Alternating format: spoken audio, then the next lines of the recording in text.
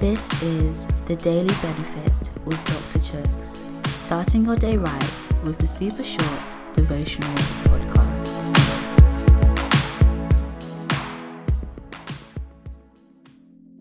Hey guys, today's reading's taken from Proverbs chapter 25 verse 26.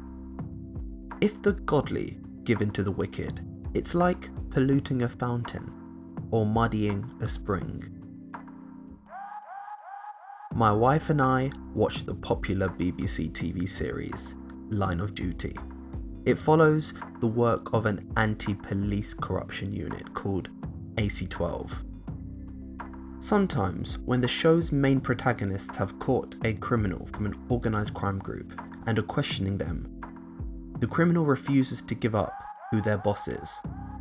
They stay totally silent on who the person running the organised crime group is, through fear of what might happen if word got out that they leaked the information and were the rat.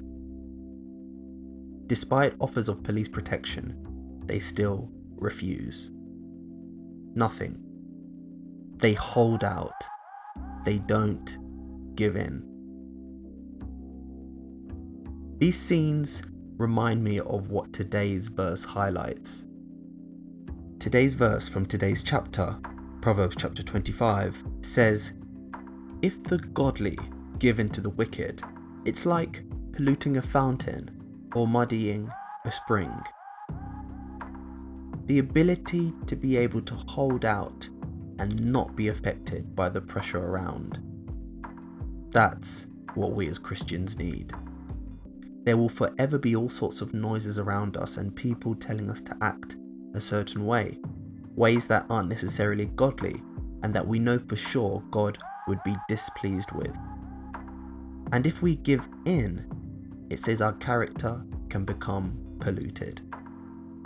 Later on in verse 28, it emphasizes the need for us Christians to express discipline by saying that a person without self-control is like a city with broken down walls. This verse is saying that without self-control, we leave ourselves open to attack.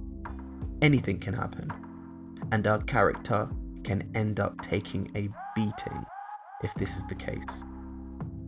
It's not easy, but we must protect ourselves by exercising discipline in self-control and not giving in to the worldly and ungodly pressures of life. It's not easy, but God promises us that He'll help us. We're not alone. Pray with me. Lord, thank you for giving me some self-control. Just like a muscle that needs exercise to grow, by your grace, please help me grow my level of self-control. Help me to not give in to life's temptations.